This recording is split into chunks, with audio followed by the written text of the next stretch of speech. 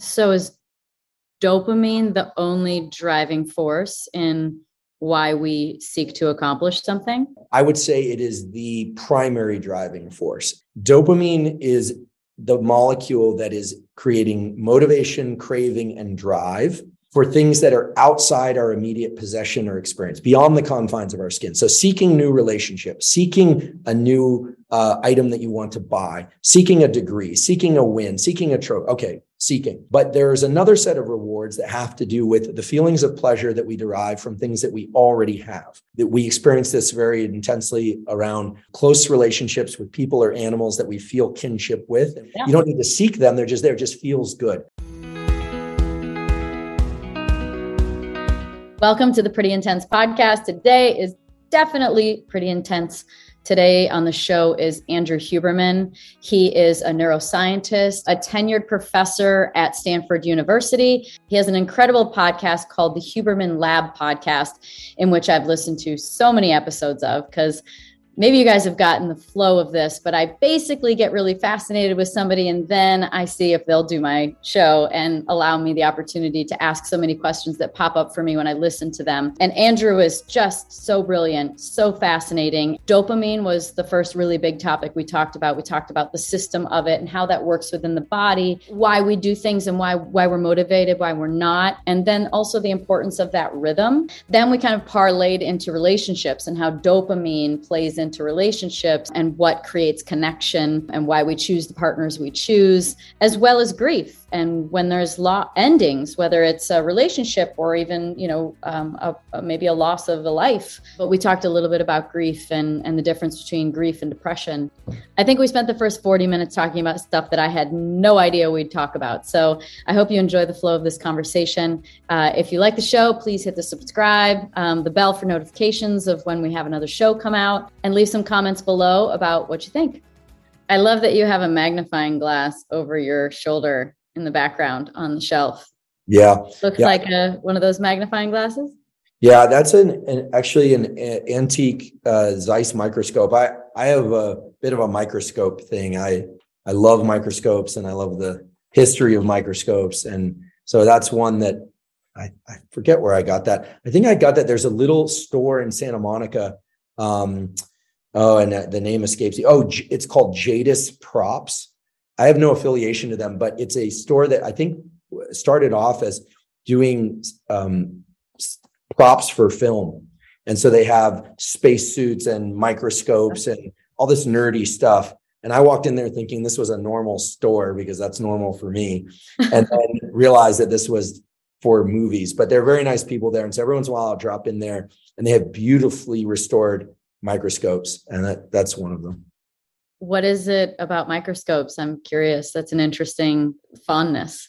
Yeah. Well, we may get into this today in terms of practical tools, but basically what's interesting about microscopes to me is I have two main obsessions in life. I mean, I have many obsessions. And the joke in my lab is I have about 3,500 obsessions and about 3,500 pet peeves, and they don't map one. But one of my obsessions is time perception, and the other one is space perception. So I find it amazing that we can expand our visual aperture and take in tons of information and experience life through this enormous aperture, right? Panoramic vision. As you know far better than I, moving through space while perceiving objects around us. Or we can narrow that visual aperture very rapidly to resolve detail. And that fascinates me because it speaks to the sort of scale and scope of human experience, right? And then in parallel to that, I have an obsession with time perception, which is that we can batch time in big bins. Like if you go on vacation and you're laying out on the beach all day, like the day just kind of feels like it goes by, and yet you're sort of batching time in these big windows. Or in moments of very high alertness or stress or excitement, positive arousal, we start to find slice time at the equivalent of 1,000 frames per second. Mm-hmm. We've all experienced this where you have a day where you just go and do so many things, and it feels like the day just flew by, and yet when you look back, so much happened. Whereas if you go to the doctor's office and you're waiting in the waiting room, it feels like it takes forever. And when you look back, nothing happened. And the visual aperture and the time aperture actually scale with one another, and in some interesting ways. And we understand a little bit about the mechanisms of that. But when people talk about things like flow states, or flow has a very specific name as it relates to learning of skills. And this is the famous work of the psychologist Csikszentmihalyi, when something is just beyond our skill level and we're reaching and we're making tangible progress. That is what he described as flow. But flow, I believe, also relates to this incredible experience of when our time and space perception is ideally matched to the thing we need to perform. It feels very seamless. You've probably experienced this driving, right? Where all of a sudden, clearly it's you driving the car, but you're not in the mode of having to make decisions. Of course, you're making decisions, but what's happening in that state is that you are not perceiving time and space in a way that you're not actually perceiving your own decision-making process. You're moving faster than that in terms of your motor movements are precisely timed to the needs of and the dynamics of the cars around you in the race, and not tied to your inner narrative. And so it's not quick enough. The inner narrative is not quick enough. That's right. So this can get a little abstract, but the short answer is I like microscopes because down the microscope, you can resolve immense detail. It's like a whole other universe there, right? You look at anything under a microscope, it's pretty interesting. Is it a different universe though? Or I'm kind of fascinated with the idea of fractals and how our reality can again be under a microscope, zoom down and be similar. Of course, you don't see little people walking, but maybe it's something biological, maybe it's bacteria, I don't know. And then when you look from a macro level, also things can have similar patterns. What do you think about when you think about that obsession or that curiosity? Is there a question you ask yourself when it comes to the microscope, the micro, macro, and the time? Like, what are the questions you actually are seeking, perhaps? Yeah, well, you make the important point exactly, which is that there's a buildup of anything and everything from the same component parts, right? I mean, protons and electrons and atoms, we all know that. But in terms of how we build up a kind of what we call in neuroscience a hierarchical structure, I'll explain what I mean by that in just briefly. When you look at anything like a face or a car, the perception of that thing is built up from very basic filters and elements that exist in the eye and elsewhere in the brain that basically take the visual scene around you and break it up into dark lines and light lines and moving things and the direction they're moving, and then creates these perceptions, really this best guess about what's out there. Okay. So for instance, if I draw two dots on a piece of paper and a line right below it, and I show it to you, you will get a slight sense that that's a face, right? But if I were to draw the line vertical, less so. And if I were to draw the line, curved and off to the side, you would never think that was a face. What that tells us is that our perception of faces is built up from these basic component parts. And indeed it is. So there's this kind of what's called a hierarchical models. And this is how we perceive everything. Everything. So a song has its component parts of tones and et cetera.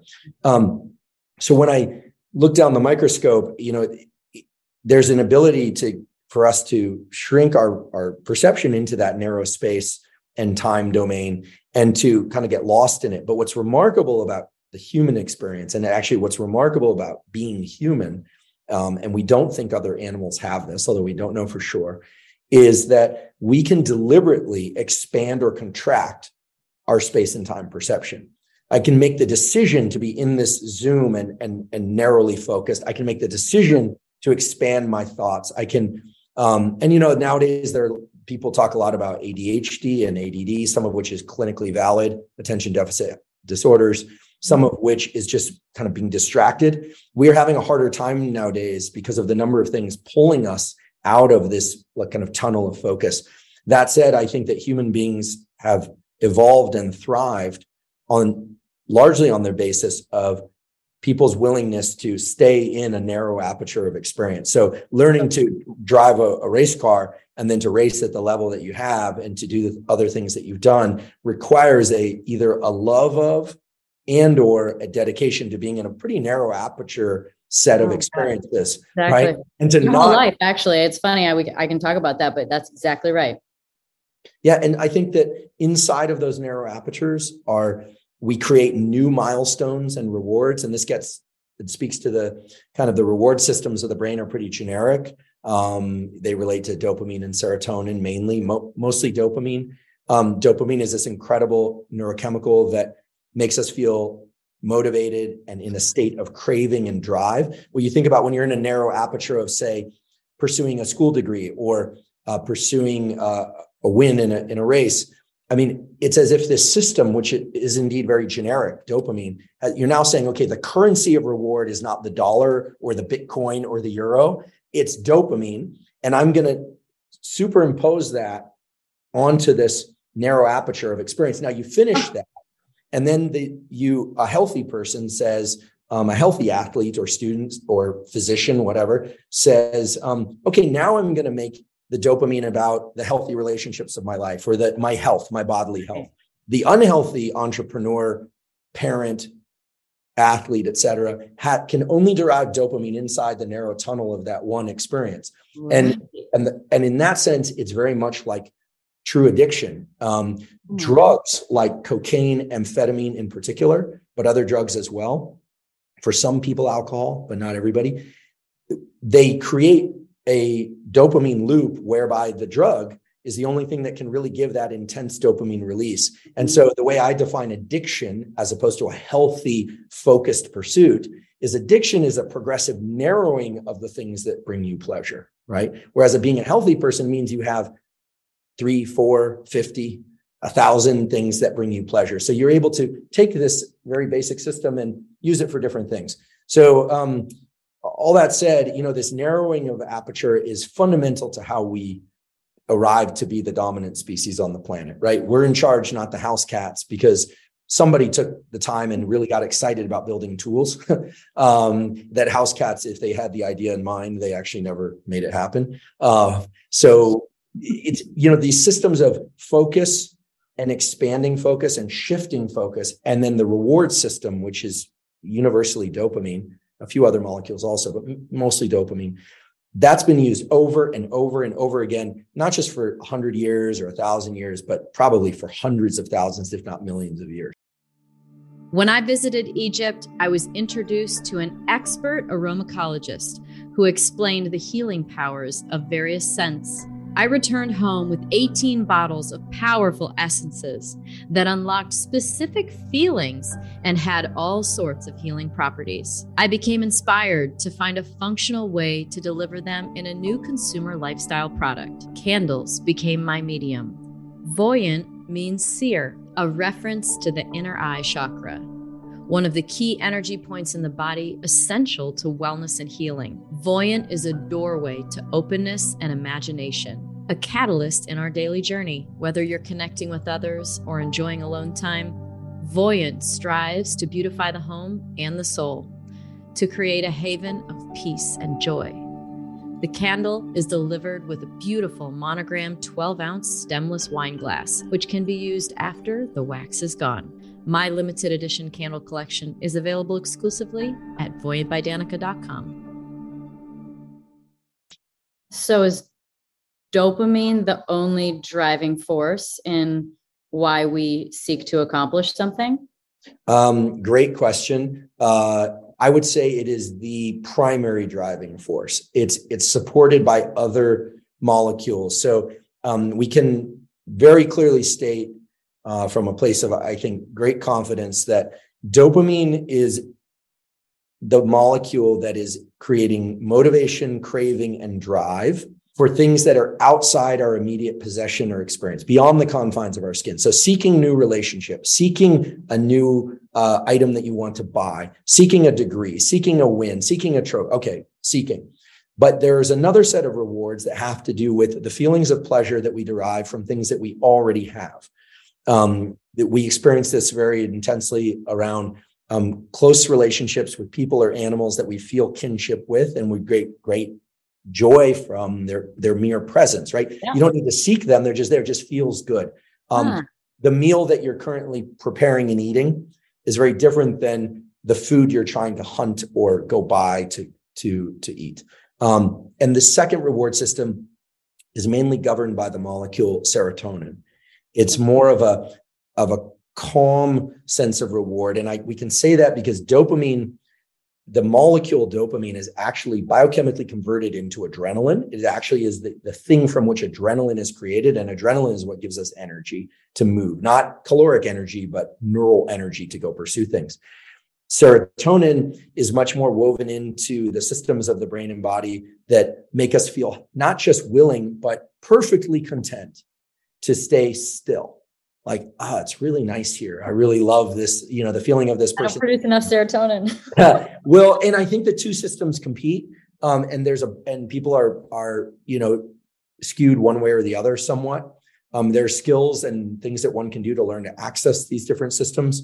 And there are other reward systems and motivational systems too.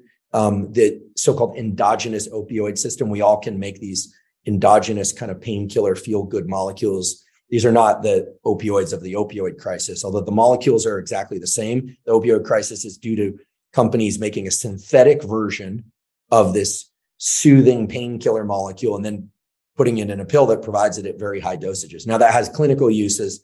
Like if you go in for a surgery nowadays, they'll prescribe fentanyl almost always. But of course, they can be abused and they're highly addictive because normally we don't experience fentanyl levels of opioid circulating in our body unless we've run a 100-mile race and we're trying to save our family from famine or something, perhaps just as an adaptive mechanism. But yeah, I would say that dopamine is responsible for most of what humans have accomplished. Yeah. And those who are able to access it, and I have to, presume that this is probably what your experience has been. I mean, that ability to set a goal, a milestone, and work toward it. Oh man, only driving force. Literally, that's when people ask me what I love about racing. I was like, setting a goal and achieving it. Yeah. Well, and dopamine's interesting because it obeys a very simple set of rules which fall under the umbrella of what's called reward prediction error. And when you hear this, it's sort of a duh, but we know this from literally recordings from neurons using electrodes or imaging. If you suddenly get a surprise that you like, dopamine is massively released and it gets you all excited and motivated to pursue of what you think preceded that. Okay. Finding, I don't know, for a kid walking along the street, I don't know, when I was a kid, finding $100 bill would have been like, whoa, like, check this out. This is a lot of money. If you are pursuing something or someone or any kind of milestone and you don't reach it, what happens is dopamine actually increases in anticipation of potential rewards, not from the reward itself. A lot of people don't realize this. And if you don't get that, let's say you are hell-bent on a gold medal, not silver, not bronze, but platform gold medal, and you end up with a silver, your baseline of dopamine drops below what it was prior to the pursuit. In the heart of Napa Valley lays Somnium, which means to dream in Latin. The Somnium Vineyard Estate is an extension of the love and intensity that I pour into everything I do. To experience our wines, visit somniumwine.com and use the code SOMNIUM to receive a $10 flat shipping rate. Please drink responsibly. Athletes know this, right? Dude, I've lived this am I screwed? No, cognitive, the beautiful thing about the dopamine system is that the prefrontal cortex, which is involved in planning and decision-making and rationalization, is also wired into the system. So one can say, okay, that was a learning experience. And the rewards came from the fact that I didn't get bronze or whatever. We can reframe, but in the strictest sense, that's the way dopamine reward prediction error works. Now, the other thing is also true, which is that if we are in pursuit of something and then we achieve it, there's a positive feedback loop whereby the brain and nervous system better remembers all the steps that led to that successful completion of the milestone. So this is wired into so-called neuroplasticity, which is our brain's ability to change. And so you start thinking about how success breeds success. Yeah. That's all about dopamine. Wow. You start thinking about how failure, people start creating this narrative, especially in depressive states, of like, it's just not worth trying anymore. In some ways, they're subconsciously protecting the dopamine they still have. And I was fascinated to learn that recently there have been studies showing that people who have chronic pain, the pain itself actually starts becoming wired into this dopamine system. It's very interesting. There are these people who are always talking about their pain. Sure. Always talking about it. It's almost like, gosh, like for somebody who's not in chronic pain, that can be very perplexing and sometimes even annoying. You're like, gosh, this person, like all I hear about is the hard relationship, the pain. Yeah. Yep. And oops, I don't know if that's on my side or not. In any case, but in any case, that system can start becoming its own reward mechanism, whereby the thinking about the pain actually starts to trigger dopamine release. And so this is a adaptive flipping the circuit. So there's a lot of dimensions that this could go, but for somebody who's very driven, who wants to be the best, who has a milestone, I would say 2 cautionary notes. One, first of all, that's beautiful and that's wonderful. And that's a lot of what makes life rich. 2, one needs to make sure that along the way, you are registering the wins, the milestones, setting some closer horizon milestones. Yeah. Yep. And then the third is that the schedule of reward that works best for keeping people in a healthy state of mind of pursuit is one of the same one that the casinos use to extract money from you, which is random intermittent reward. Here's what I mean. The slot machine, it's not every 10 pulls that keeps people playing a win every 10 pulls. It's the randomness of it, right? As soon as you're ready to walk away, you get a win and then it keeps people going. We can apply this in our own lives, and this is especially true with kids. It's great to reward your wins, but every once in a while, take that gold medal and just don't say it wasn't good enough, but just go right back into living life and pursuing new pursuits. What I've seen over and over again is that people that are very driven become so attached to this dopamine reward system that they get they reach the milestone, and then they feel depressed. Well, why? Because dopamine is released by pursuit, motivation, and craving, not by reaching the reward itself. So the journey being the destination is a dopaminergic, as we say, phenomenon. So it's important to have goals, perhaps very lofty goals, the long-term ones, so that you stay in the pursuit for longer.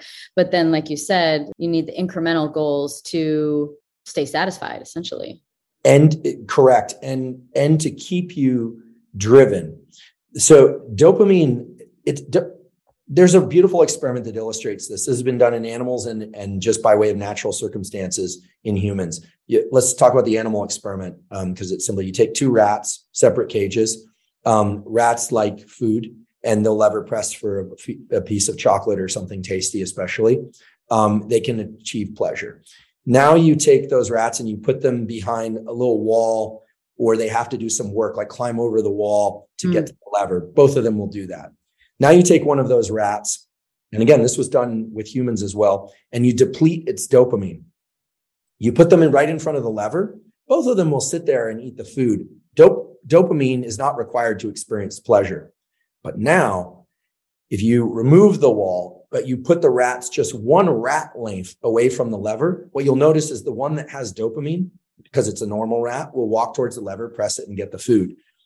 The rat or person who does not have dopamine won't even move 1 body length away to reach pleasure. So the key takeaway here, whether or not you're a highly driven person or not, is that rewards achieved without prior effort don't tap into the dopamine system. And they basically will cripple an organism or human at the level of the mind such that you can't really experience pleasure the same way. What do I mean by this? So if you're scrolling on Instagram for an hour a day, and that's great, it feels great. You see things, you see people, you get some likes, you put some comments, et cetera. If you do that over and over, what you find is that you're sort of on there, but you don't even know why.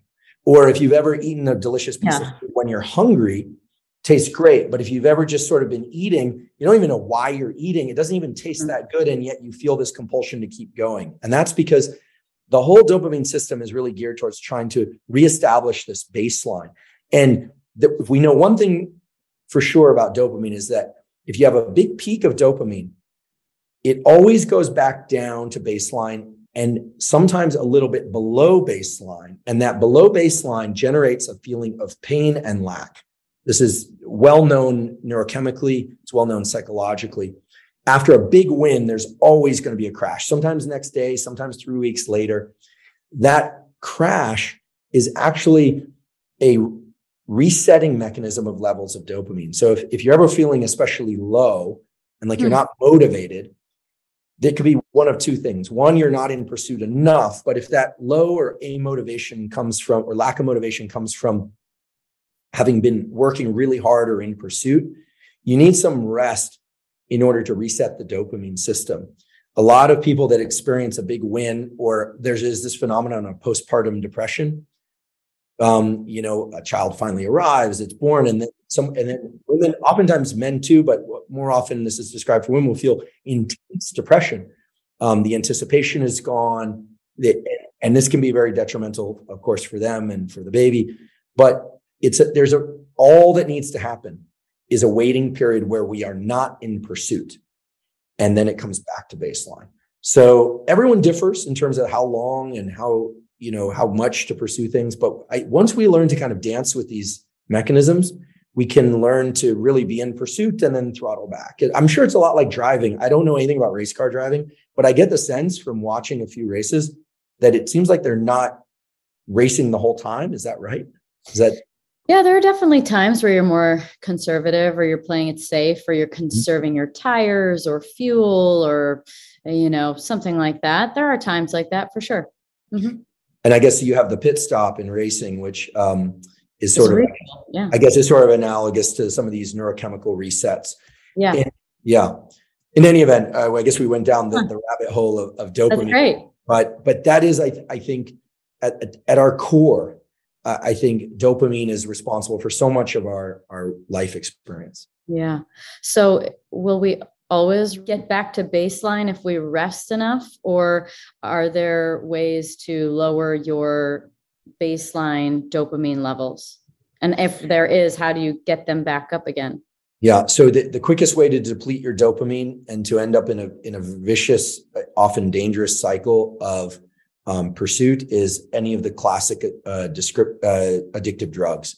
So especially the drugs that trigger dopamine release. So cocaine and amphetamine are the most famous for creating the most dopamine release. And as a consequence, what happens is, okay, so let's say, and I'll just say it. I mean, no one should use these drugs. These are very destructive for the following reason. The first time somebody uses cocaine or amphetamine, they get a massive increase in dopamine because of the way those drugs are chemically structured. Then the next time it's a little bit less and a little bit less and a little bit less. And then they use the same amount or progressively more and more, and they're now dropping below baseline just to get to normal, right? Any addict knows this. Now, behaviors can do the same thing. For some people, these are called process addictions, but shopping addiction, sex addiction, porn addiction, adrenaline addiction. I mean, people have different people have their things. Some people have less of an addictive personality, some people more. There's some genetic biases there in terms of there's certainly circumstantial biases, right? If we know one thing for sure, if someone never has access to a drug, they're less likely to abuse that drug. Right. I'm not talking out of mind. Yeah. Oh, that's well established. I mean, I'm not getting into the legal or political side of this, but there are other dangers with making certain things illegal too. So, that's a political legal discussion. But in terms of the biology, the key here is to understand that the bigger the dopamine increase, the bigger the crash, and the less likely it is that you'll ever continue to achieve pleasure from that thing. So let's take it to maybe a less sinister set of examples. Let's say the kind of person that likes exercise. But now you decide, yeah, I love exercise, but now you decide you're going to listen to music while you exercise, which itself kind of boosts your dopamine. Great. That's great. But now that peak is getting a little bit bigger. Now, let's say you're like me and you like a double espresso before doing any exercise. Great. And then now let's say you add to that one of the more high potency pre-workout drinks that are out there with, say, L-tyrosine, which is the amino acid precursor to dopamine. Great. I've taken those. There's some terrific ones out there. You feel like you can conquer the world plus music. Okay, great. Now let's say you do that a few times and you notice you need a bit more of the pre-workout drink, the music to be a little bit louder, and it doesn't quite feel like the first time, right? So what's happening is you're starting to do what's called dopamine layering or stacking. You're starting to bring in more and more things.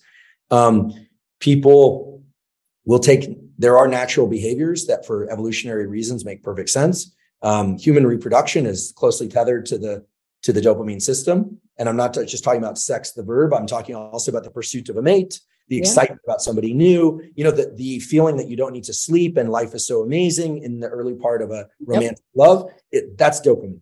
That's just pure dopamine. Like the thinking about them all day, that's that shrinking of the visual aperture and the sort of cognitive aperture also, right? And then typically that will be, because evolution also understands that we need to like nourish ourselves and get sleep and live our lives and things, right? I mean, although you and I probably both know people that they fall in love and they sort of stop doing anything else besides fixating on the person. Right.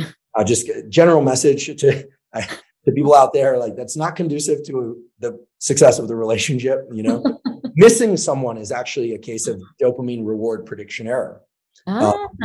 Texting someone and not hearing back is reward prediction error in the negatives. So, right here it is. They always respond on a certain latency. It's like the slot machine, every 10th pull. Now it's like, what happened? That's that anticipation. Like, hey, what's going on? That's dopamine again.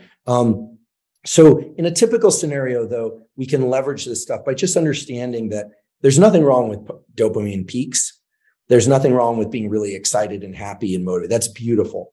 But we need to toggle back and forth between dopamine states and rest states. And I think that a lot of people who are very driven or excited about the next thing, the new thing, I saw this the other day, right?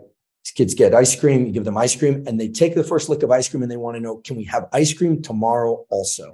Like they're completely out of the experience of it. And you're not trying to create little like Zen Buddhists where you're like, oh, wait, let's be in the experience of the ice cream. But it's so interesting to see that the way the mind works because, and here there's a great book about dopamine. There are two actually, neither of which I had anything to do with, unfortunately. I would have loved to write these, but the first one is called The Molecule of More because dopamine is all about more. If you find yourself eating a piece of chocolate and your first sense is, ooh, that's delicious. I'm savoring it. I want more. That's the dopamine system putting you into anticipation of the next little blip of dopamine. There's the book, The Molecule of More, speaks to this in a number of different ways. It's a beautiful book. The other book that talks more about sort of the pitfalls of dopamine and how it can lead to addiction, both substance abuse and behavioral addictions, is the book by my colleague at Stanford, Dr. Anna Lembke, who runs our dual diagnosis addiction clinic. She's a MD and psychiatrist, and it's called Dopamine Nation. And it's about dopamine and how it can take us down these somewhat complicated paths. She actually talks about her own behavioral addiction that she developed and explains that. And the solution to this is generally 30 days at least of no interaction with whatever the thing is, which for some people might seem excruciating, but that's generally the reset.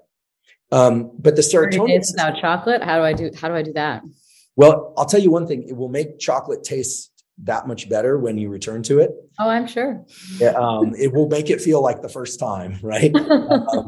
And yet, we of course don't have to be neuroscience stoics about all this. Life is to be enjoyed. So, but I think if one is getting less pleasure from the same things, oftentimes it means not pursuing that thing or other kind of high dopamine states quite as much. Yeah. Good evidence for that. This is why, nowadays there's talk about dopamine detox, which is this kind of extreme version of like not experiencing any pleasure. I think that's a little bit much. There are also some interesting things that many people like myself enjoy caffeine. Caffeine increases dopamine receptors, which make whatever dopamine is available more effective in driving dopamine increases. So I would say toggle it, right? Yeah. And I guess I should ask you in your race car driving career, were there times in which you felt that the pursuit just wasn't giving you the same edge? And in which case, did you think about bigger goals, or did you think about kind of bringing the horizon in towards smaller goals? Yeah, that definitely happens where you can kind of, I think that's actually, I feel like that almost happens kind of more macro levels for your career when you kind of just lose the spark for it. It kind of comes and goes, I think, on a more micro level, race to race weekend. But I think about it more prevalently in the macro of your career where you just kind of lose the drive for it anymore. It's just something's not really motivating you anymore. It's not fun. It's not, you start thinking about the negatives or thinking about the danger or thinking about the things that you've so tunnel vision ignored and not seen. But I think that's what happens. And I think that especially in sports, I think usually when that probably does happen, that's, I think, why careers end quickly, is because you're at such a level and there's such an amount of energy and effort and danger in some cases that you can't put yourself in that scenario anymore, even if you're just slightly out.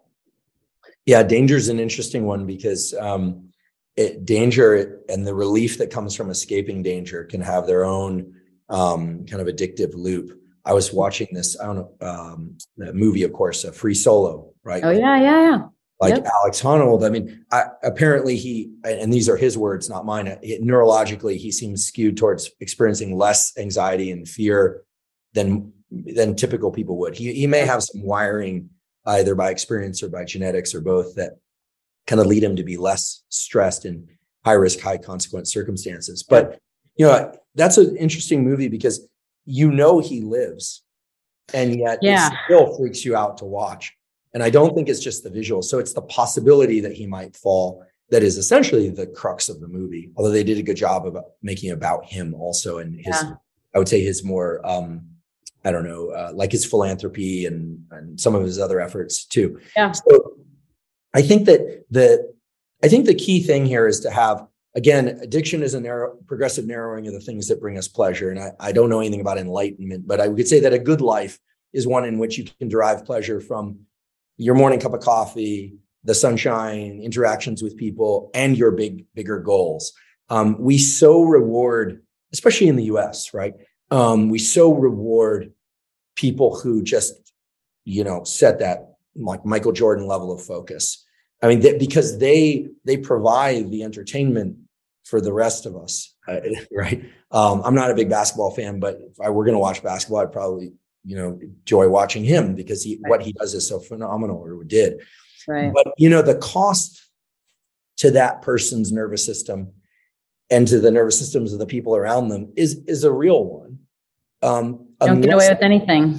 Yeah, exactly. And to test, because those people often end up in a circumstance where they can't have much pleasure unless they're winning. And it was interesting in that Last Dance documentary about Jordan, where he talks about how even if he was just playing a game for $1, it was like clearly competition was his dopamine.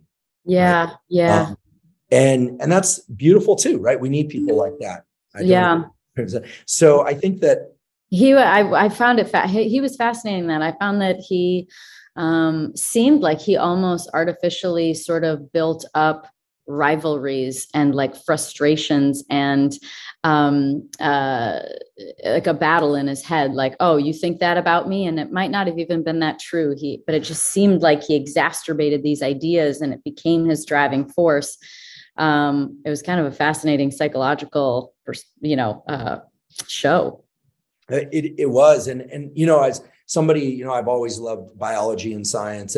But I made a decision my freshman year, at the end of my freshman year of college. It was, PhD by the time I'm 30, junior faculty member, professor by the time I'm 35, tenure at Stanford or Harvard by the time I'm 40. Like that was it. Like focus, like that was it. And I had some other goals too. I wanted to, maintain decent physical shape and be a nice person and like other things too. But when I finally reached those goals, I actually had a big crash. I was like, what do I do now? I didn't have a next phase goal. I knew I wanted to continue doing science and eventually public communication of science, but it's so important that we have goals because, again, goals and milestones are the thing of motivation and excitement. We just can't have only those goals. We need many goals. We have to have the goal of, making a great omelet for breakfast, which I still haven't mastered, right? But we have to have all these goals for ourselves all day long. I forget who said it. Was it like St. Augustine or something said that like a good life requires a constant reordering of our loves or something like that. I'm terrible at quotes, but constantly updating what it is that we are in love with for that moment and then shifting to the next thing. Yeah. And of course, that serotonin system is vital. If we cannot enjoy the things that we already have and that require no pursuit, if we can't take ourselves into those moments of just really appreciating what we have and not just gratitude, but really savoring the experience of what we're in, we will never be able to go back to the goal pursuit mode as well or as efficiently. So it really is like the seesawing back and forth between like loving a good night's sleep, but also loving being the person who bounces out of bed in the morning with a goal, right? Loving, like being, for me, like just being a total sloth all day, 1 day a week. I mean, I turn into I literally think about the animal, the sloth. I even have a sloth on it that day. It's ridiculous. I literally take a full day of each week and try and just enjoy being in the microscope of like just hanging around and doing that. I don't always achieve that because of life constraints, but then also on Monday morning or Sunday, if it were, or whatever your schedule is, really putting, the goal in the crosshairs and getting that dopamine system ramped up again. Oh man, that's a good goal. I'm not sure I could achieve the 1 day of doing nothing, but I think that's actually a good goal. It always seems like it's about cycling with everything. I'm curious how this plays into relationships because I'm quite fascinated with relationships and the point of them and the balance and the real nature, human nature of them. And I'm wondering if relationship, because it's something we seek and then it's something we accomplish essentially at some points in time, sometimes once, sometimes many times. And then, sometimes they end, but also once you get them, there's some sort of an end to the seeking. And so I'm curious about how this dopamine loop plays into relationships. Yeah, relationships are fascinating. I think are at least within the quadrant of key things for our evolution, right? Because up until now, we've been talking about dopamine and serotonin in this kind of fixed unimodal way, like one person and the goal. And maybe in race car driving, it broadens the context to, well, there are other people chasing a goal and there can only be one winner, right? But in relationships, everything changes because now you're talking about two nervous systems, right? Or if you think about a family, that is more than two, you're saying about multiple nervous systems, each with their own set of motivational constraints, interacting and controlling each other's dopamine. So it becomes a very hard problem at the experimental level in the lab. On the other hand, there are a number of things known about this. And we did an episode of my podcast on your attachment. And I listened to the whole thing. Okay. I always joke. The episodes of my podcast are very long and took 2 days, but I did. Well, I was joking. If nothing else, I'll cure insomnia. But but in terms of relationships, there are a couple of core things that we know for sure. First of all, parent, or we should say caretaker child attachment during development sets the template. Right. 2, that template can be modified. 3, we should underscore the first one, which is that the neural circuitry that defines healthy, secure attachment or insecure attachment or anxious attachment or avoidant attachment, all these things we could get into in detail if you like. Sure.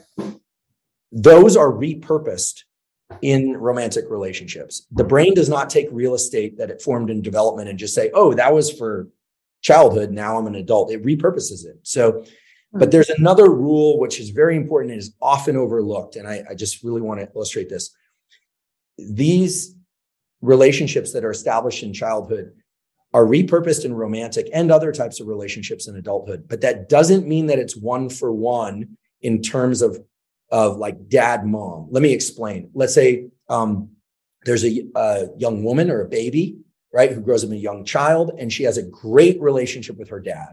Loving, secure, he's honest, predictable, reliable. They have good rapport. It's strong feelings of support. But let's say she has a negative relationship with her mother. It's anxious, avoidant. There's condemning. There's it feels insecure. It's unpredictable. All the kinds of things we associate with anxious attachment. Mm-hmm. Let's say in this particular example, this young girl defines herself as and is heterosexual. She's attracted to males. Okay. When she grows up, she may find herself getting in relationships with people that are not secure and behaving like her dad. She may find that she's drawn to men that are like mildly abusive or avoidant, and you say, well, how could that be? She had a great relationship with her dad. It always there is this rule in psychoanalysis and in psychology, which is that none of this stuff is wired for one specific gender or the other.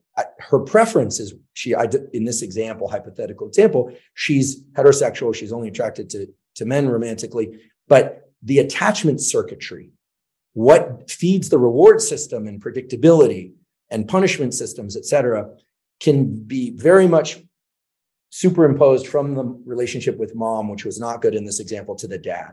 And this is really key because someone had a great relationship to their dad, great dad. Why would she end up in these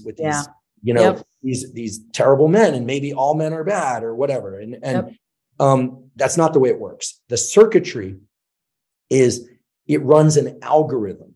It's like 2 plus 2 equals 5 in this person.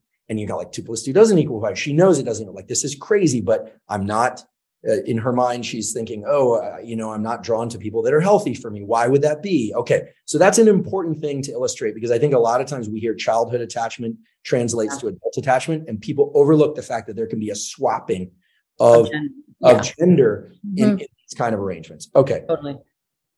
And there needs to be a relearning. Unfortunately, the relearning can occur. There's a great book called Attached that helps people. This was written by 2 psychologists that helps people define their attachment style. And I don't know that they made this point about crossover from mother to father to adult preference as salient as maybe they should have. But in any case, now in terms of relationship, let's think of the typical arc of relationship. 2 people meet. We're thinking romantic relationship now. They meet. There's an interest. There's either one would hope a physical attraction and an intellectual, emotional attachment or attraction. Mm-hmm. So there's a number of like potential rewards there. And then, the dance that is relationship making is one of people anteing up vacation or anteing up living together, or, even just the whole dance of who pays for things. It's like people are offering resources.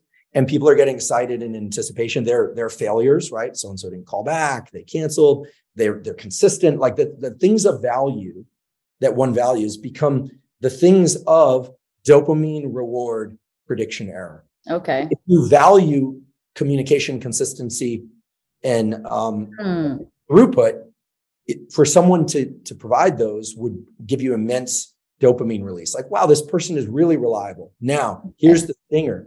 For certain people, that is important to them, but they just sort of expect it, right? So if someone does it, it's not like they're like, wow, this person is so great. This is the danger of having a healthy upbringing, I always joke, is that, like, of course, like, it's like someone who grows up with 2 Ferraris in the parking lot, out in the driveway. And then someone picks them up in a really nice car, and they're like, yeah, like Ferraris are kind of the way life works, right? That wasn't your BMW is fine, but exactly. So there's always this kind of unique tailoring of how the dopamine system works. But what we know for sure is that the early phases of relationship is just a negotiating of rewards and let's hope not punishment. Now, at some point, if people enter a committed relationship, there is this attenuation of novelty, and novelty is the surprise. The novelty is the strongest stimulus for dopamine. when one doesn't expect something to happen and it happens and it's positive, the dopamine system goes crazy. Just like, and over time, as we learn to predict people's behavior, like someone brings flowers every Friday, that's beautiful. But if they don't bring it on a Friday, that's bad. If they do it every Friday, remember, I'm not saying people shouldn't do that. I love these routines that people build. But if they bring it every Friday, it does not have the same potency. I have a question before you move. We kind of evolve this arc of relationships and what it means. So you talked about that things that we value, like the relationship gets established on things that we value. And I'm wondering if within the circuitry from childhood, that while it's not healthy, there is a hormonal value for your own loop of whatever it is that you seek for the dopamine hit, and it doesn't need to be good. Is that something that you value? And is that why you get into unhealthy relationships? Example being, your mother was, in this scenario you gave, the dad is sort of secure and reliable, but the mom is maybe more of the problem. And so you seek the loop of your mother. You're seeking that loop and there's a dopamine hit with it. So is that part of the problem with relationships that exists if we don't understand what our unhealthy dopamine hits are, that we tend to find ourselves in unhealthy relationships? The short answer is yes. And there's a name for it in the psychology literature. It's the so-called repetition compulsion. Like, why would somebody continue to put themselves into scenarios that are emotionally or even physically dangerous for them? That the older psychoanalytic view of this, and it may be right, was that someone does that subconsciously as a way to try and get it right again and again. And correct the original wound, right? Correct the original wound. Some people, of course, will take their childhood and say, I'm never, ever, ever going to be with a person like that. And this is always beautiful when one sees it, right? It's like, I have a friend, she grew up in a home and it just financially, it was a very complicated place. And so she prioritized being in a stable financial situation. It wasn't about being wealthy, it was just stability, and never deviated from that. But other people might engage in the repetition compulsion of being in these kind of tumultuous financial situations. And it's the resolution and failure that seems to be the drug for them. The short answer is yes. I mean, I think that these reward mechanisms are set very early on. Fortunately, they can be modified. Again, we have this power of awareness that this is why talking about these reward mechanisms and understanding them actually has applied value. There's not like a drug that you can take to suddenly change these reward mechanisms. Understanding how they work, I do believe, and there's evidence for the fact that they really can help us reshape what's important, because we can say, gosh, it's like a car that wants, here I'm using all these automobile things. Right. I love it. It's fine. It's like when it's out of alignment, like it's veering right. It's like veering right. So you just know you kind of have to turn the wheel a little bit more. You have to kind of like lean into 11 o'clock, or else the thing is going to just veer. You just know that. And the challenge is it takes effort, and it takes attention. But when our default state is to take us to unhealthy places, there's a friend of mine, he's a superb psychiatrist. And he always, he always says about relationships, you get this person who has been in, they'll say, I've been in 7 abusive relationships. And he says, no, actually, you've been in 1 relationship 7 times. It's the same thing, right? It's not just a word. Yeah, it's not just a word flip. And forgive me, I misspoke. This isn't a friend. I have a friend who's a psychiatrist. This isn't a friend of mine. This is a former guest on the podcast, Paul Conti. Dr. Oh, yeah. Paul, yep. I've talked to him. He's done amazing work on trauma. Okay. And I think that was where Paul's words and specifically, and we're friendly, but I want to be clear about the original source of that. So I think the key here is that when one starts to understand, like, gosh, I'm really drawn to this thing, that when you understand that, one can start taking steps to move away from it. Now, the problem with this whole dopamine thing in the context of relationship is that early on, it's incredibly intoxicating to the point where oftentimes people don't realize that they're veering so hard, right? And this is where the power of friends comes in very handy. This is also where we can honestly say that the power of complete and total disclosure about relationship to friend or therapist is really healthy. If you're saying like, I've seen this with some of my male friends. I have female friends too, but most of my friends just happen to be male at this stage of life. That's just kind of my surroundings. And I get the friend that's super excited about somebody, and they'll tell you this story about how this, say, oh, and there was this crazy thing. She did this crazy thing, and they get kind of wide-eyed and like, that doesn't sound good. And he's like excited about it. Like, okay, this is his drug, right? It's uncertainty, it's excitement. And it follows a very predictable pattern where in 3 to 6 months, it's him complaining that she's crazy or that the relationship is a mess or that, the original thing you loved, now you hate. Exactly. There's chaos. So I think that here's the takeaway for relationships, not just at the beginning, not just in the middle. We can talk about the end in a minute if there is one, but to have an awareness where if you sense too much excitement in yourself or too much anticipation of how great someone is, I'm not saying don't fall in love, but be very cautious about the extremes of dopamine. Be very wary about the thing that makes you feel incredible. And I say this with some trepidation because I myself, love, right? I love love. I love love. I love falling in love. It's the best. Love falling in love, love being in love. I mean, that's true in romantic relationships. And I also, I love having a bulldog. Like I loved him. Like love. I have so many loves in life and relationships are always the best of it, right? But there is this element where it is a bit of a drug, right? It's this thing because it's always about more. And if you really want the relationship, if you want good clarity on the relationship and you want it to last, there has to be a tempering of that. And I don't mean playing aloof. I don't mean canceling things last minute. I don't mean playing any kind of games with the dopamine reward prediction error thing. What I mean is just being aware that chemical state, it really is a what comes up goes down. And it also puts tremendous demand on the other person, right?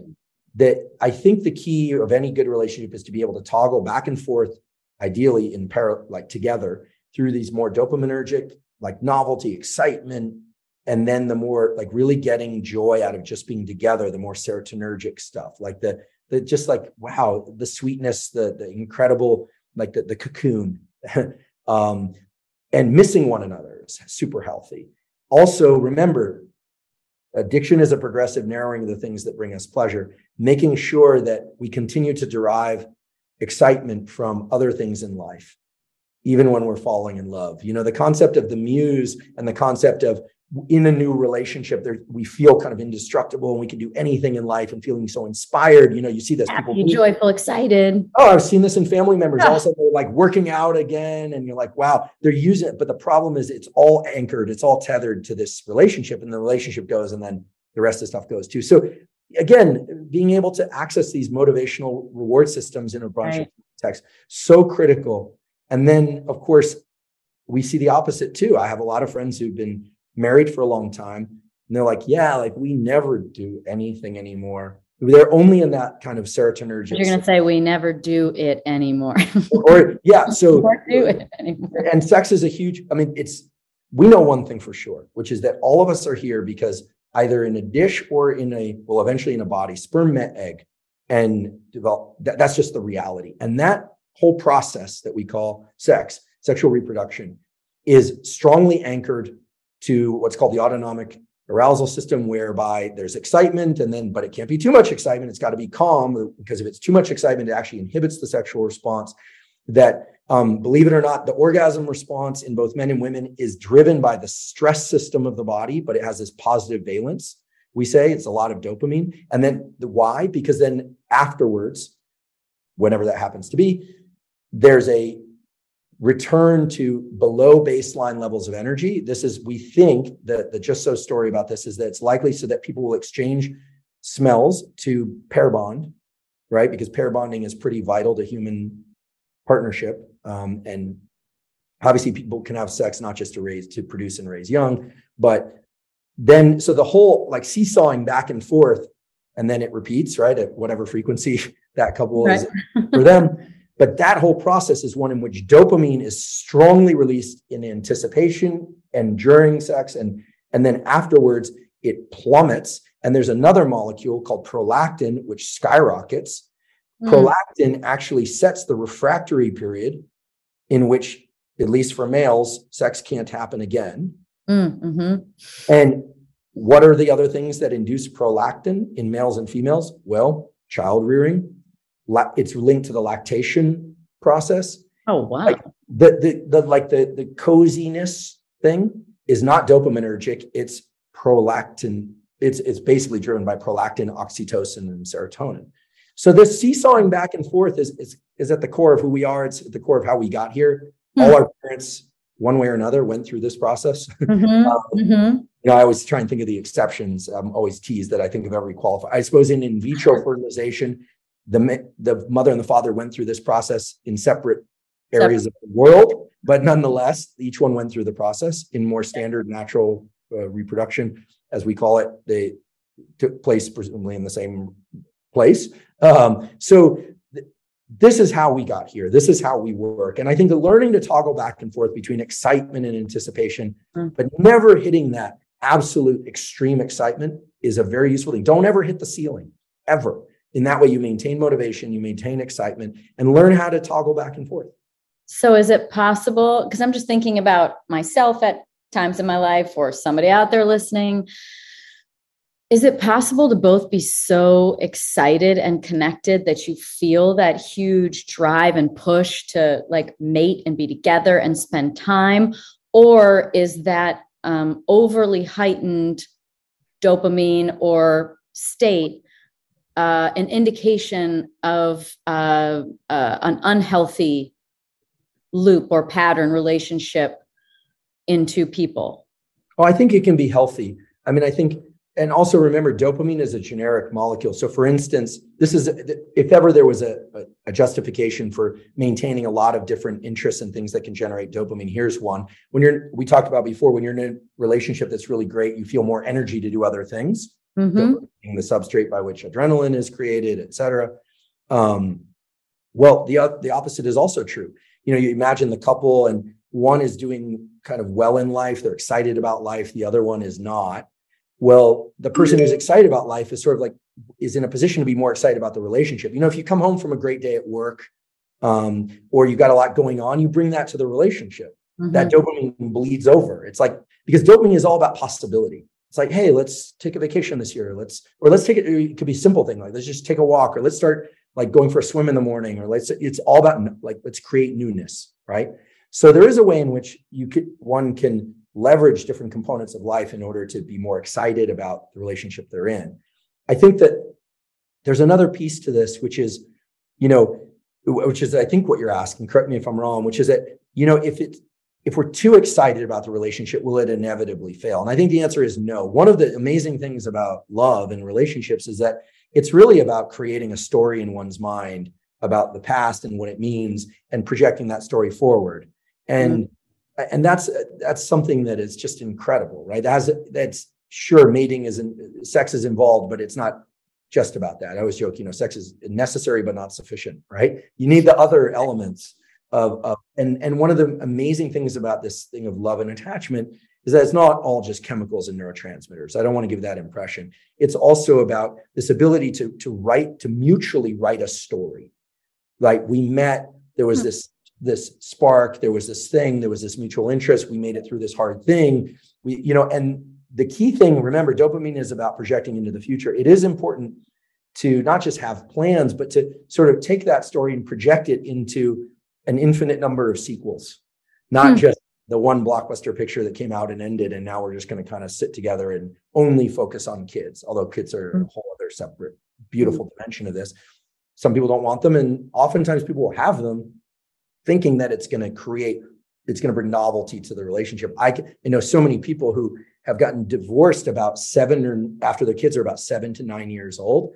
I'm like, what is going on here? I think that there are a number of different sort of transitions at that stage where the kids are no longer providing a ton of novelty. They need slightly less caretaking, although still substantial amounts of caretaking. So I think that once one understands how these mechanisms work, you can start to layer them in ways that meet people's different life requirements. The other thing is the breakup part. You just mentioned this, that did an episode on grieving and breaking of attachments. the brain has a 3-part map of all attachments, whether or not it's to a person or to an animal, romantic or non-romantic. We want to know where they are in space. Like literally, are they in Paris right now? Are they here? Where are they? Yeah. Where they are in time? Like, are they present now? When will I see them again? And then there's this attachment map. And those 3 things are tethered. Think of it like a tripod. They're tethered.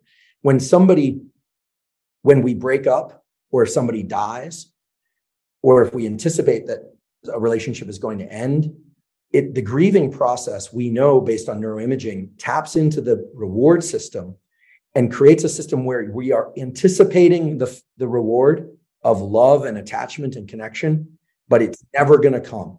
And that is, it's like an overactivation of desire but with the knowledge that there's nothing right there. If someone passes away, we're sometimes familiar with like turning around and expecting to see them. The brain expects to see them because the brain has seen them every time we've turned around. Waking up with the bed empty next to us is incredibly hopefully people experience at least one breakup in their life.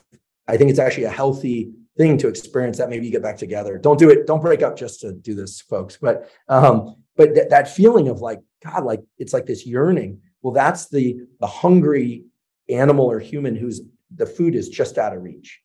And the grieving process is one of reordering that map to understand, okay, maybe this person is not in their current physical form. They've died. Maybe that person isn't available to us because there's a breakup. Yeah. Understand that the craving is setting up literally a pain in the body. Remember, pain and pleasure are toggling also. It's right. Physical and mental anguish because it's right outside our reach. And even though we cognitively understand that it's not available to us, the body still wants it. And so it takes, I think the current estimates based on imaging and other studies it's about 60 days of no contact. That means no text, no scrolling and seeing their social media, no looking at pictures of them, no listing your favorite songs, no smelling their shirts or other things. 60 days or so to reset those mechanisms just to get back to kind of neutral, unless it was a terrible relationship, in which case people are celebrating. What makes someone have a more emotional breakup than another? Oh, that's a great question. There's a phenomenon called, and this is beautiful work done by Mary Frances O'Connor at the University of Arizona. She's written a wonderful book about this. There's something called complex or complicated grief. Complex, complicated grief is grief that goes on much longer and it has a kind of more of a depressive-like state to it. It's the person who's still talking about the person that they broke up with or that broke up with them 2 years later. Oh my goodness, this is so annoying to friends and family. And yet that person is really in a place of intense, complicated grief. So it's good to acknowledge that. And oftentimes if someone died, then that complicated grief can extend even longer. Complicated grief tends to happen more in people that have poor anxiety and stress coping mechanisms going into the relationship. So like the anxious attachment or avoidant attachment or something, or more of an anxious attachment? Could be. It could also be that the person just naturally, their sort of like idling RPM is higher. We all have this. Like, so for instance, some people move around a lot more just standing around. Some people are just, calmer. I always like to compare people to animals, and bulldogs and bulldog breeds, for instance, are incredibly like most of the time, unless there's something to be excited about. If you look at a pit bull type breed or a terrier, they kind of have a lot of Belgian Malinois. Yeah, exactly. You have a Malinois? Oh, amazing. My neighbors have a Malinois. That thing is like up and down the fence line. Up and down. Oh, yeah. Costello, my bulldog, he's dead now, but he would. Costello, the Roomba vacuum, that would hit him in the face, and he wouldn't even blink. He was just like, because that's the bulldog, right? The bulldog is an incredibly what we call parasympathetic dominant animal. Its autonomic nervous system just idles just above sleep. Whereas I need some more bulldog in me. Yeah, I got him because as you can probably tell, I think, talk, and move fast. And but you're standing during the interview, aren't you? Yeah. Well, what's that? Are you standing during the interview too? I am standing. I actually don't do anything quickly. I like in life. I'm very slow. I don't do anything quickly. Okay. I suppose I eat kind of fast, but I just don't do anything quickly. But if I'm excited by something, obviously I'll try and pack as much information in there as I possibly can. But I got Costello because I thought that his demeanor was just a great demeanor to have around. It's incredibly calming. Yeah. So I think that, we all have a kind of a baseline RPM, and there are tools like breathing tools. I've talked about some of these before. You can do double inhales through the nose and long exhales through the mouth. Mm-hmm. To rapidly de-stress, the so-called physiological sigh. You can get massages, do saunas, exercise. Like, we're all doing things to manage our stress level. Some people are doing it to kind of burn off the extra energy we have. Other people are doing it to get energy. It varies. But people who are naturally have what we call a high pre-pulse startle. So if you walk up behind me and you say, Andrew, I'll lightly go, yep. But some people, you say, hello, and they'll go, yep. And then other people, you go, hello, they go, yeah, right? So pre-pulse startle, like in one case, it's sort of like moderate, like reaction time. And some people, it's sort of like, yeah, like, hey, mellow. And then other people they're jumpy. You go, hi, and they go, right? They're jumpy. Their autonomic nervous system is kind of idling it. Like, they're not redlining, but they're close. And they're closer to a panic attack all the time. Oh. So there are tools that people can use to bring that down.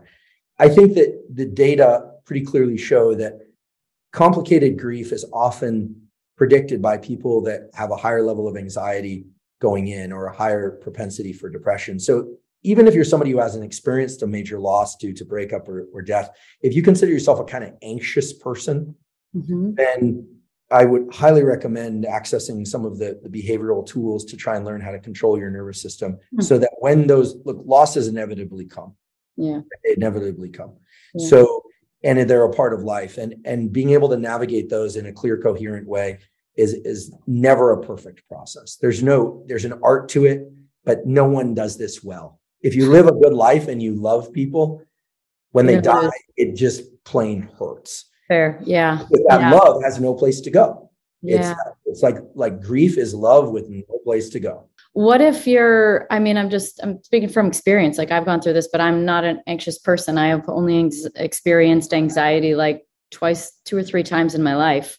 And it was a very isolated little short period of time. So I'm not an anxious person, but I did go through what felt like a very difficult breakup. And so is there an aspect of a more traumatic breakup that is associated with perhaps trauma, past trauma, and interpersonal dynamics that are unhealthy, that have yet to be resolved, and that's the extra pain?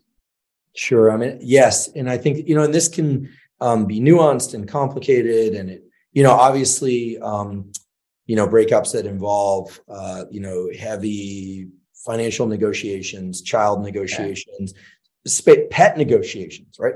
Sure. Like, I've been through this before. It's like, it's the my dog. It's like, it's my dog. Yeah. Or even if you don't, sometimes it's even worse if you're not fighting over it. It's because you both want to be together as the dog parent, but you don't want to be together as a couple, right? It's like human attachment is so complicated in this way.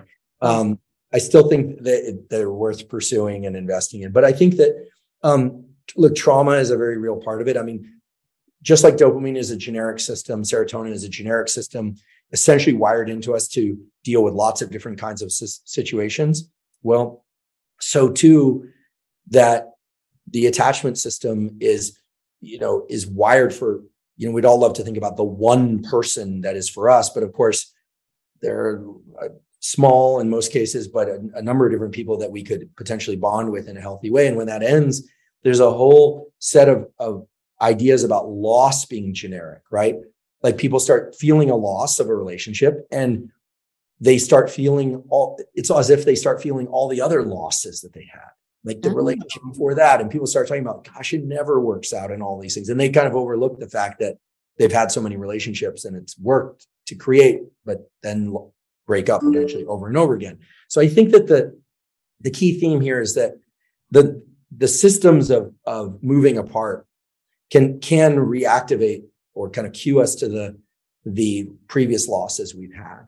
And it depends on the backdrop. There's been some data on this, who fares better in a breakup. I mean, my anecdotal like men versus women, you mean? Or? Yeah, I mean, I don't know that I want to go there, but not for political correctness reasons, but I don't know how good the data are. What I will say this is the person who is able to feel the intense sadness and maybe anger and maybe also love and maybe also regret and maybe also shame and maybe also anger, the person who can get closest to the real feelings will move through it more quickly. If there's one thing that's absolutely true about breakups and trauma generally, is that all good forms, effective forms of moving through trauma and challenge involve feeling one's feelings and not sublimating them into more work or sublimating them into anger or sublimating them into finding a new partner too quickly. Right. The reality is the person who confronts the reality and the feelings more frequently and in more depth at the breakup is the person who is going to emerge from it more quickly. But there's no doubt in my mind about that. And there are some studies that kind of speak to that.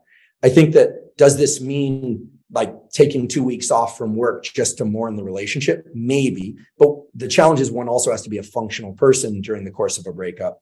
And so there is a time to kind of pack it down, go to work, pack it down, tend to other people that need you, pack it down, continue to invest in oneself and health and whatnot. But I think that people who mask challenge of any kind, but especially psychological challenge with substances or distraction, inevitably those people fare worse. And nowadays it's much harder. I think that the breakups involve access to the person. Like when I was growing up, you broke up and you had a home phone and that was it. Yeah. And maybe a friend, I remember this, a friend saying, so-and-so is dating so-and-so. And you're like, right. Now you can see it. Like that stings, now it's like people are doing their own detective work out there. Yeah. So the block function and the mute function is an appropriate, healthy thing, I believe.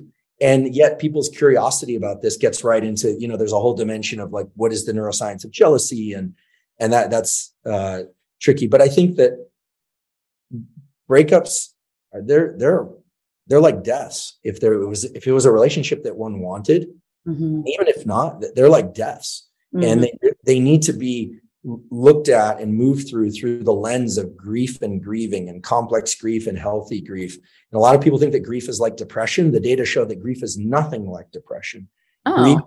Grief is anticipation of a reward that will never be actualized again.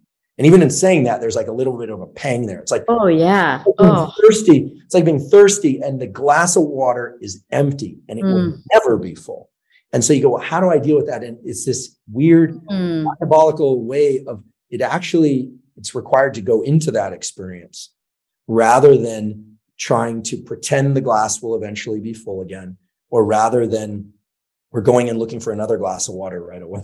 It's weird, right? You would think it would be like, just distract yourself, move on, form a new attachment. Now, that said, some people have a very strong attachment drive. They're very affiliative. And for some people, and I'm not suggesting people run out and like sleep with a bunch of people or date a bunch, but for some people, like getting away from the smells and reminders of that person can be very helpful, because it's like it's just, otherwise they're being constantly, getting overwhelmed with the kind of like subconscious reminders. Right. So sometimes moving to a new location is good. Sure. Don't date famous people. What's that? Don't date famous people. There's a good rule out there for people that want a healthy relationship, which is if you are somebody who has a big following. I don't think that people with big following, they should sort of set a limit, like find the person who doesn't have an Instagram account or something.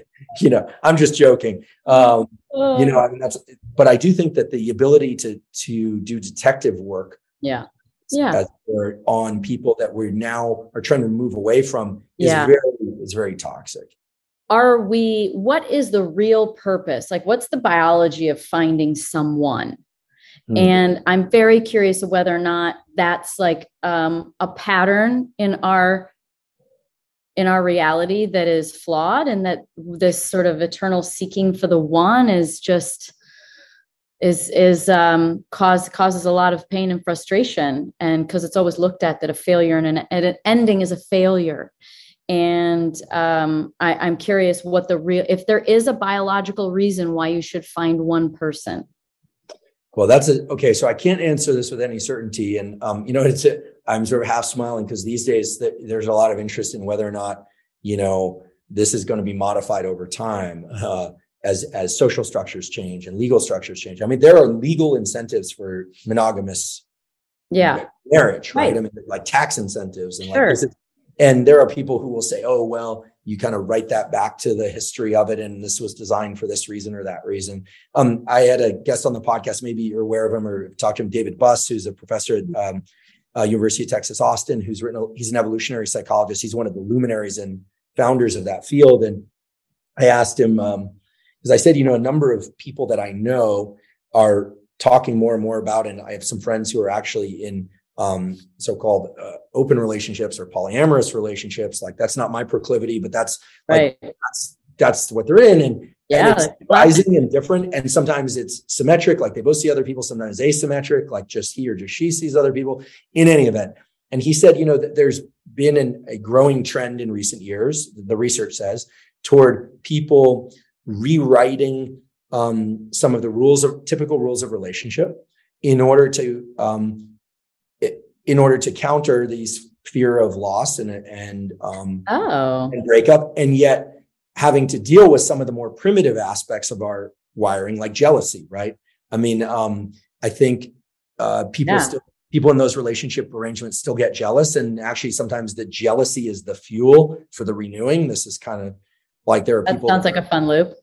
Not to me, but I think to some people. No, of course not. I realize you were being sarcastic, but it's interesting. So why the one? Well, I think that human relationships and pair bonding, as it were. So here we're thinking about the more typical scenario is monogamous relationship, maybe even monogamous marriage, right? Is certainly the most typical. And we do write stories about that from the time we're very young. You hear about like Princess and Prince, and you hear about. Oh gosh, yeah. I mean, my sister's little girls are like, "When are you going to get married and have babies?" And I'm like, I don't know. Right. So there's this scripting of the story, right? And nowadays, I think there is a lot more room around. Like I know a number of very, very happy, amazing couples that don't have kids. They do have dogs, just saying. But they seem very happy and they've chosen not to have children. I know people who have lots of children and seem to just want more and more, and that's where they thrive. I think that there is whatever the story is in one's mind about what success represents in relationship will be the driver of whether or not these chemical systems are activated to a greater or lesser degree. So for instance, if someone really wants marriage and children, they can tell like deep down, and they can tell themselves all day that, they're okay with the fact that their partner doesn't want kids. But the reality is they're always going to feel a little bit underwhelmed by their own experience. Unless they do that cognitive remapping to go, okay, well, got all these other things, right? So the power of decision-making is strong, but it's not infinite. The power of understanding a mechanism or understanding, okay, well, got all this, although I didn't get that, is powerful, but it's not infinite. We can't, I don't believe that we can completely overcome our deepest wishes for ourselves. I don't. And that's maybe will depress certain people, but I would hope that it would serve as kind of a motivator for really thinking about what those are. And, for a lot of people, this is getting more psychological, but I think a lot of people actually are not that in touch with what they want, which frankly shouldn't surprise us, because how can you know what you want if you've never actually experienced it before? Like if you don't have a very clear narrative about what it is that is going to make you happy, how in the world could you seek the thing that makes you happy with any 100% certainty? An arrow aimed at anything. Right. And a lot of people will write the script as, well, we weren't planning on having a kid, but then it's the best thing that ever happened to me. Or, I never thought I'd end up with somebody like this, but then I just think about all their amazing qualities. Like our ability to reshape and rationalize in a positive way is remarkable, but again, not infinite. And so I think that I do believe that the honest conversation with ourselves and with other people, whether or not in the context of a friendship or a therapist, or if someone is truly alone and, journaling, right, is incredibly powerful. And, this has roots in some classic psychology where people would do empty chair work. It's kind of an old technique now, but what's that? People will literally stand in front of an empty chair just by themselves, no therapist around, and have a conversation with themselves. Why would that be useful? Well, some of the early psychologists realized that honest conversation with oneself is prone to all sorts of, like your mind can get distracted. It's hard to third person yourself in your own head, right? But if you see yourself there in this empty chair, that can be useful in bringing about like real honesty. I think people do all sorts of things. They drink too much. They go on different types of journeys of different kinds, pharmacologic or others. So they think that the truth is just going to kind of emerge. And while I don't have judgment about those pursuits, I think that it's worth people really thinking about what they truly want. And I think nowadays there's almost a shame associated it's not a good one, but a shame associated with really defining what one wants and really articulating it. Because let's be honest, the moment that one is really clear about what they want is also the moment in which the not getting it becomes more powerful as a punishment or kind of a lack of dopamine reward. So there's a power in denial, right? Anyway, this is getting very psychological, but my stance is I really believe that human relationships are among the most incredible source of these things because of the learning that occurs there. Like, I think one of the most important pieces of scientific data that I've ever learned is from my colleague, Ali Crum, who's in the Department of Psychology. She works on mindsets. I think this will resonate because your mindset is such a strong one. And I think that she's studied stress. She's studied fitness. She's a clinical psychologist, research professor at Stanford, and was a D1 athlete. She's an amazing person. You guys should chat at some point. I feel like I want to be a fly on the wall for that conversation.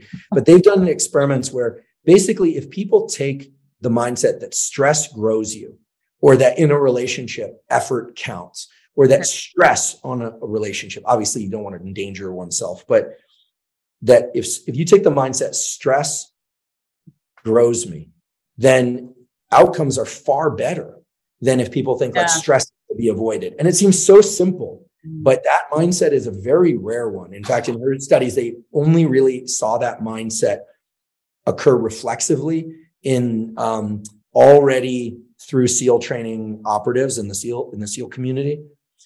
Everyone else, D1 athletes, professional athletes, entrepreneurs, students, doesn't matter where they went to school, like, no, stress is bad.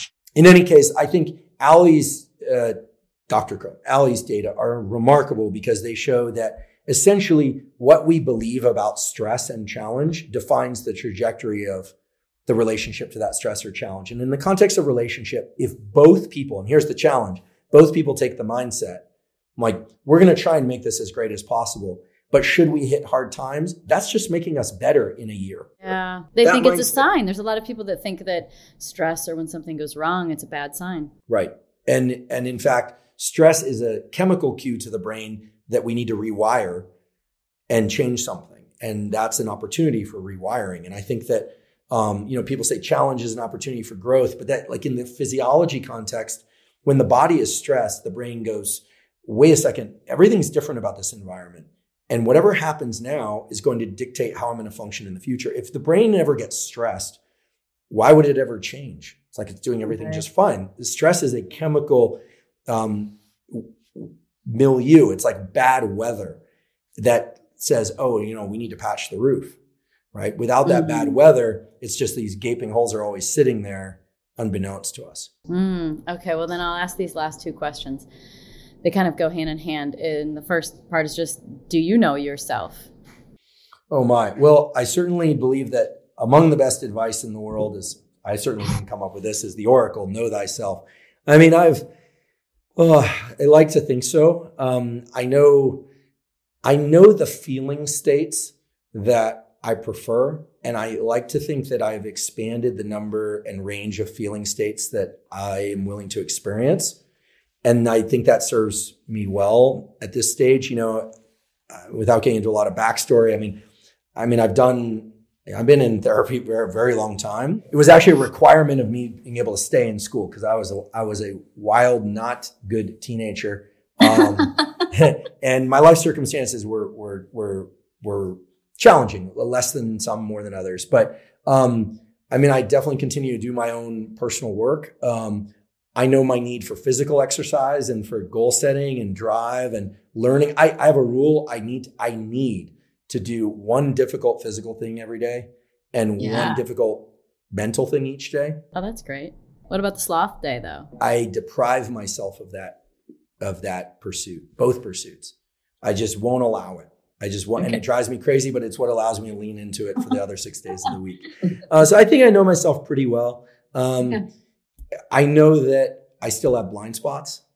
Sure. And I know that, my way of being, is not for everybody.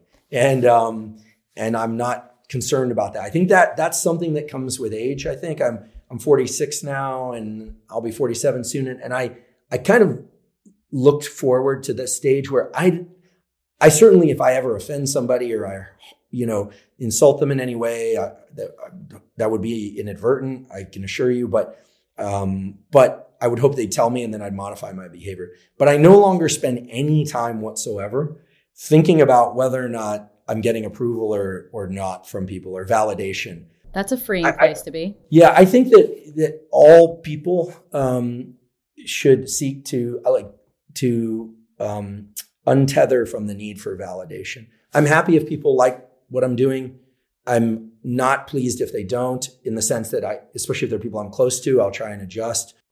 I don't really feel much from just sort of like judgment, unless it's given to me as with a, hey, like you might consider doing it this way instead. Well, the second question I was going to ask was going to be, how did you achieve that? Do you feel like you answered that through therapy and time and age? Therapy really helps as long as you have a good rapport with the therapist, right? According to Paul Conti, that's the critical thing. Rapport. I have a good rapport with the therapist and 100% honest disclosure, start to finish, with self and the other person. And yes, and self-care, like meaning, hard physical exercise, hard cognitive work. Yeah. I think I've had to work at it, but the main one, and this is the stinger, is that life experience, right? I've had a lot of people die. I've had breakups. I've had great relationships. I've had, you have to live life, as you know, like one has to live life and make mistakes, hopefully not fatal ones, but make mistakes so that you have the opportunity to learn but try not to make the mistakes twice. So experience and a hell of a lot of introspection and a lot of work, basically. You have to care and want it. Okay. Well, then the last question is what question is it that you most want answered? Like, what's the thing that you wake up thinking about? You go to bed, you walk around, you look out and you're like, man, I just really want to know. That's a great question. I concern myself with not why questions, but how questions. So I don't spend a lot of time thinking about whether or not we have free will or why we're here or not here. I have thoughts about that, and curiosity about that. But I never wonder why, like why me, or why are people so crazy, or why are, bulldogs so great? I don't ask why questions. I decided pretty early stage and still now to concern myself with how questions. I look at the world and I think, where are the pain points and the opportunities for growth? People are stressed. People need sleep. People need to improve their fitness. People need to move through relationships, break up. Yeah, and I think, like, how can we do this better? What are the tools? How can we do this better? How can I contribute? How can I take my life and make my time here useful for as many people as possible before the Reaper gets me, which inevitably they will, right? That's one thing we know for sure. Hopefully David Sinclair will push that number out. David's got us all to 120 right now. He tells me that I eat too much steak and that I'm going to die by 75. I say 76. There's a lot more people that die from not eating steak than eating steak. I would argue that too. And I'm half Argentine. So, but I think that's really where I'm at these days. And I always was. And I think like now and forever, I concern myself with how can I make my life count while also enjoying my day-to-day experience? And how can I take that? I've been very blessed, right? I've had some challenges in my life, but I've been very blessed. And I want to take what I learn and what I can find, and I want to get it out to as many people as possible so that they can benefit. And so it's a how can I do that better? So if we distill it down to a how, is it how can I contribute to society the most? The simple one-line question would be real close to that. It would be, how can I make my life as beneficial to humanity now and going forward as possible? Well, that's extremely admirable. That's wonderful. It's just the way I'm wired. I'm hardwired that way. That's why you're into so many things. That's why you talk about attachment, but then you talk about cold therapy and you talk about like all the different things, because how can you do that unless you help in so many different categories? And I suppose from a selfish perspective, by making it a broad pursuit, there's no way I can achieve that across the board for everything and everyone. But what that means is that there's dopamine forever for me. What is it, 3,500 things that you like? At least 3,500 pet peeves and at least 3,500 loves. Yeah. So. Fantastic. All right. Well, thank you so much. This was very interesting. Thanks for having me on. I realized that I talked far more than I listened, and I apologize for that. I have a ton of questions for you, but we'll save that for another time. Maybe if we're lucky, you'd come on the podcast and then I can ask you questions about you and your experience. Fascinating. I love it. And I love your show. It's seriously, I don't know how much time you spend putting into your episodes, especially the solos where you're talking about things, but it's a lot of information in that head. Well, thanks. It's a lot of prep, but I really enjoy it. And again, I've been doing that since I was a little kid. I used to give lectures in class on Mondays until they stopped me. Yeah. It's sort of, I have a bit of a scientific Tourette's. I sort of can't help it. I love it. It's fantastic. I mean, I'm on vacation right now, and I'm in Newport Beach, and like I just go for a walk for hours and just listen. Especially this week, I knew I was talking to you, so I listened all week. So I wasn't listening to music when I went running. I was listening to you.